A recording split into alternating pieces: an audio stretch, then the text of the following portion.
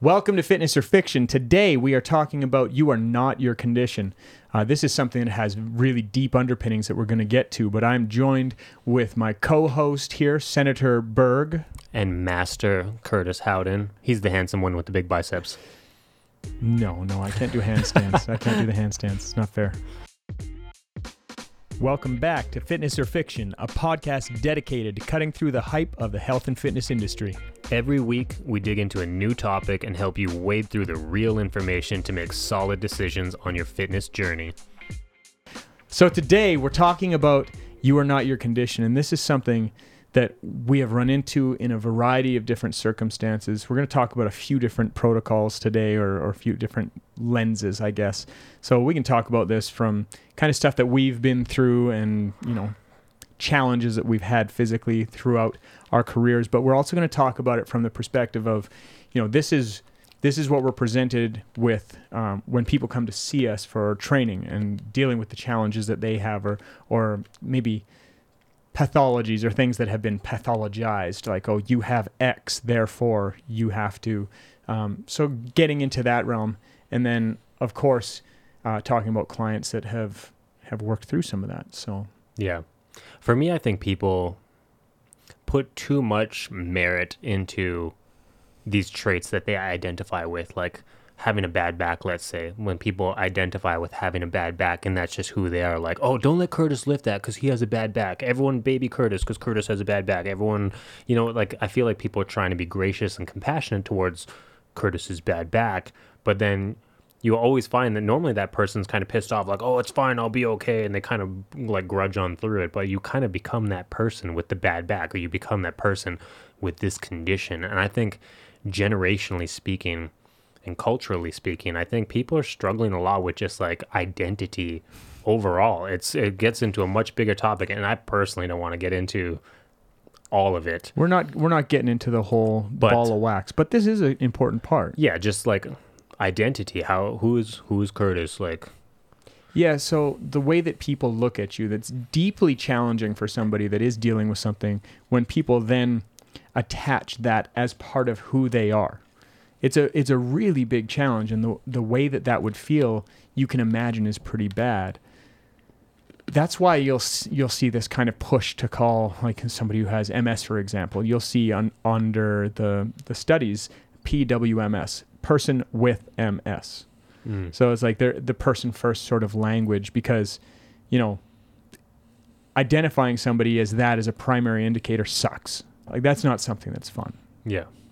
So, this episode really came out of the idea that I was talking to a client of mine. Her name's Steph, and she had bad back pain for ages. And I had a friend of mine named Steph, refer Steph, and she said, this girl needs help with her back. Can you do something? She lives far away from you. Can you do online? I said, yeah, of course. Like, we can talk through it. And we started training together, and what I recognized is something that I recognize with a lot of clients, where it's like, well, this is who I am.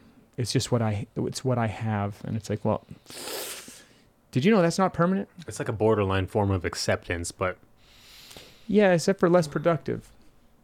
It's like, well, I'm going to accept this as a permanence, even though it doesn't have to be.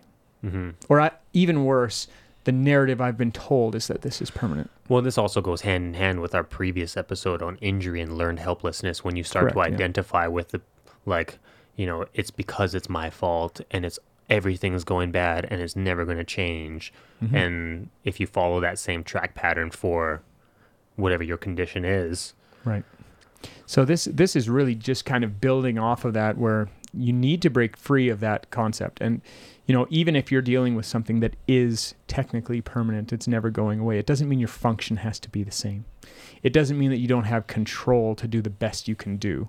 Mm-hmm. And even if you are losing, it doesn't mean that you can't try to optimize the best that you can be. Yeah. And that was what I wanted to talk on this episode anyways. Like, for me, anyone who's listened or followed me in the last 2 years anywhere knows that I've been struggling with some stomach problems. Just like probably some food sensitivities and things like that. Things aren't agreeing with my stomach. It's taken me longer than normal to maybe identify with it or become fully locked in on it just out of stubbornness and stupidity of like, yeah, maybe I can have it anyways, you know, maybe I'll try it anyways. Like I just had pizza and that wasn't a good idea. But where am I going with this? Dealing with my bad stomach, identifying with that condition, and doing what's in your control. So doing what's in your control, I've been following a lot of Stoic philosophy, and one of the primary foundations of that is like dealing with what's in your control. For me, when I had bad stomach days, when my food like wasn't digesting, I didn't want to do anything. I'm just like, oh, it started to feel like this is who I am, and I wouldn't even try to lift. Whereas like having the approach of like doing what you can and doing it to the best of your ability, regardless of circumstance, like whatever your best is, and your best fluctuates from day to day. Right? Yeah, absolutely. Well, for me, I think a future episode that we're gonna deal with is gonna be something related to you only get one shot. Like something that hits me really hard as a new parent is you have this beautiful time with your kids when they're 0 to 5. It's all sunshine, and there's the meltdowns and stuff in there, but that's small details. So that's minutia that you're not gonna remember. The way that they look at new things, the enthusiasm they have, like they are rays of sunshine. Mm-hmm. And it's something that you need to really soak up because it's never coming back. Yeah. And like the amount of people that come up to us and say, oh man, I remember when my kids were that age. I wish it was back. I'm just trying to make sure that I enjoy it enough so that I can be really happy when my kids aren't that age because it is a blessed time. Yeah.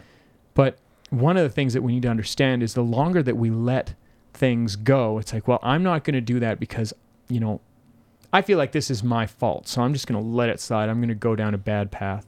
When we make that choice, we are engaging the wrong way with what we're dealing with. So a good example would be, I have a lot of clients that come to me and say, oh yeah, well, you know, I have arthritis in my knees. Mm-hmm. I'm like, are you over 35? And they're looking at me really weird because they know that I know. They're like, well, yeah. And I'm like, oh, cool. Well, welcome to everybody. Like, you're going to have degenerative changes, but how come you can have a large majority of people that are major league pitchers have labral tears in their shoulder and they're absolutely symptom free? They're taking care of their joints. They're doing what they can, living within their control.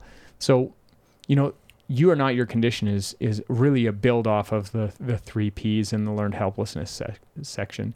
It's you need to identify for yourself that regardless of what the reality of your situation, you need to realize that your identity is more than that. That's only a small piece. Mm-hmm. And there's things that we get to choose about our identity, and there's things that we don't get to choose about our identity. For example, the family that you're from. You don't get to change that even if you're not happy with it. It's part of your identity, and you can change how you handle it, but you're never changing who your mother and father are. That's a good example. There's some conditions that you don't get to choose. Oh, I wiped out when I was skiing, and now I have this. That's okay. That happened, and you need to deal with that, and that's that kind of learned helplessness thing. But at some point, you need to look at yourself and say, I'm not that. That doesn't define who I am. And with my same client, Steph, that I mentioned, she's been without back pain for some time now. And she was sharing with me that her frustration is that people say, oh, you shouldn't be doing that. You can't do that because you have back pain. It's like, so you've mistaken something that I was dealing with for a time as a permanence in my identity. Mm-hmm. And for her, she's stepping outside of it. And her anger on that is actually really good for me. I'm like, yeah, you don't see yourself as that. You don't identify with that anymore. And in injury recovery, it's really important that you get to the point where you see that there's something outside of what you're dealing with. Yeah, 100%. So one thing that I do find is that, you know, I talked to a guy yesterday that he's just broken his femur. So he's a motorcycle rider. I got a lot of guys that do endurocross and motocross. And he wiped out on the start of a kicker, and he said he knew right away what had happened. But he's like, oh man, I'm feeling so bad and whatever. And I was like, I don't know, this might sound a little bit mean, but I'm going to say it anyway. You get better, man. Like, that's so lucky. You broke your femur. That could be really bad. You could bleed out. There's all sorts of stuff. You didn't. Now you've got a broken bone and you're sitting in bed and you're like, oh, I don't get to ride my bike for 3 months. Yeah. Like, hold my beer, buddy. Mm-hmm. I know that's a big deal, and I don't want to undermine it. I know you're going through some stuff, but just if you're going to play the what if game, play it all the way through. Like, oh man, I'm not able to ride my bike or whatever. Well, keep playing that out for how long? 3 months? Okay. Yeah, no problem. Like, you're going to do everything you can to recover. You're going to come back in 3 months, and it's like it never happened almost. Mm-hmm. Like, that to me is, don't even play that game where it's part of who you are, because it's going to be gone so fast. Yeah. Like, this thing's going to be over faster than a pair of braces. I know So, that. Yeah. So it's one of those things, but Curtis just low-key just analyzed my teeth. He gave them the up-down. He's like, this dude had braces? So got did some I. fine chompers. yeah, it's fine chompers. I had braces too. Yeah, it's even dealing with these conditions, it's really hard, but one of the Stoic philosophies that I've been studying a lot on is like loving everything that happens to you, the good and the bad, because the bad is lessons and contrast to make the good even better. Well, absolutely. And that's a hell of a statement, and it's hard to wrap your mind around it, especially when something nightmarish happens to you. But to try to just love it rather than accept it, because it enhances, to a degree, I could say that your perception of life has been enhanced, potentially by valuing time more. It's called post-traumatic thriving. Mm-hmm. So I have a client that actually studies this, and I was talking to him 3 days ago, and I was like, here's a song by Paul Brandt. It's called Rich Man. Is that the song? Sing it. Well, Sing it.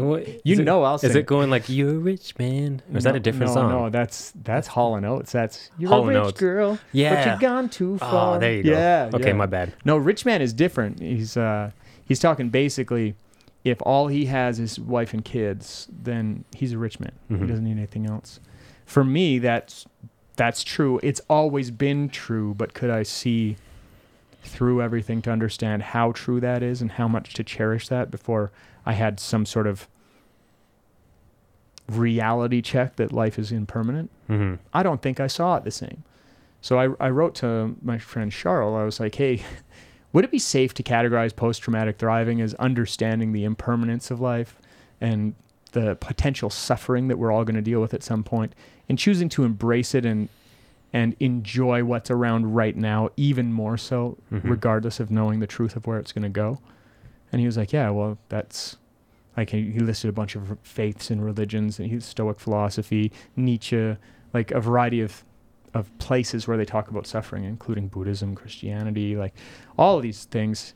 And I just wrote back and I was like, isn't it interesting how, like, for all the things that humanity can't agree on, one thing that you'll see cross-culturally, cross-religion, is the value of suffering, and how that creates almost a anchor for life, where it's like, well, listen, here's where things can go, so everything else is better than that.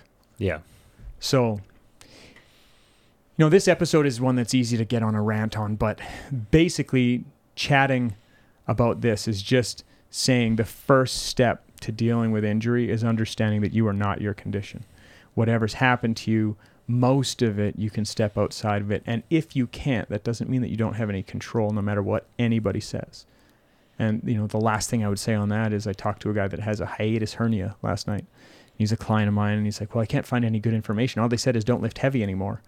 I said, do you think that's probably the best thing for you to do? Just, go backwards in your fitness, and just because you're afraid that something might happen, not that it ever has, even though you've been lifting consistently with these symptoms for 5 years. Mm-hmm. He's like, well, absolutely not. I was like, well, listen, it's something you're dealing with. It doesn't mean that your life has to stop. Yeah. So, yeah. Do you have any final thoughts on it? No, I think it's a good episode. I think just, not over attaching yourself to your condition is priority, and focusing on what you can control and moving forwards, and that control and divide exercise of just, that contrast of good and bad, I think is pretty valuable. But I like everything you had to say. It was good. I like what you had to say too. I like that we're almost the same height. I'm actually a little taller because I don't have a stool, so take that. All right. Thank you for listening. Hit the like button. Give us a comment or some feedback. We would love that. Drop a subscription. Maybe get those alerts for a new episode, Yeah. Thanks for being here. We'll see you soon. Thanks for joining us this week. We appreciate your support. If you enjoyed this episode, we'd love it if you would subscribe, follow, and throw us a like on YouTube, Spotify, or Apple Podcasts.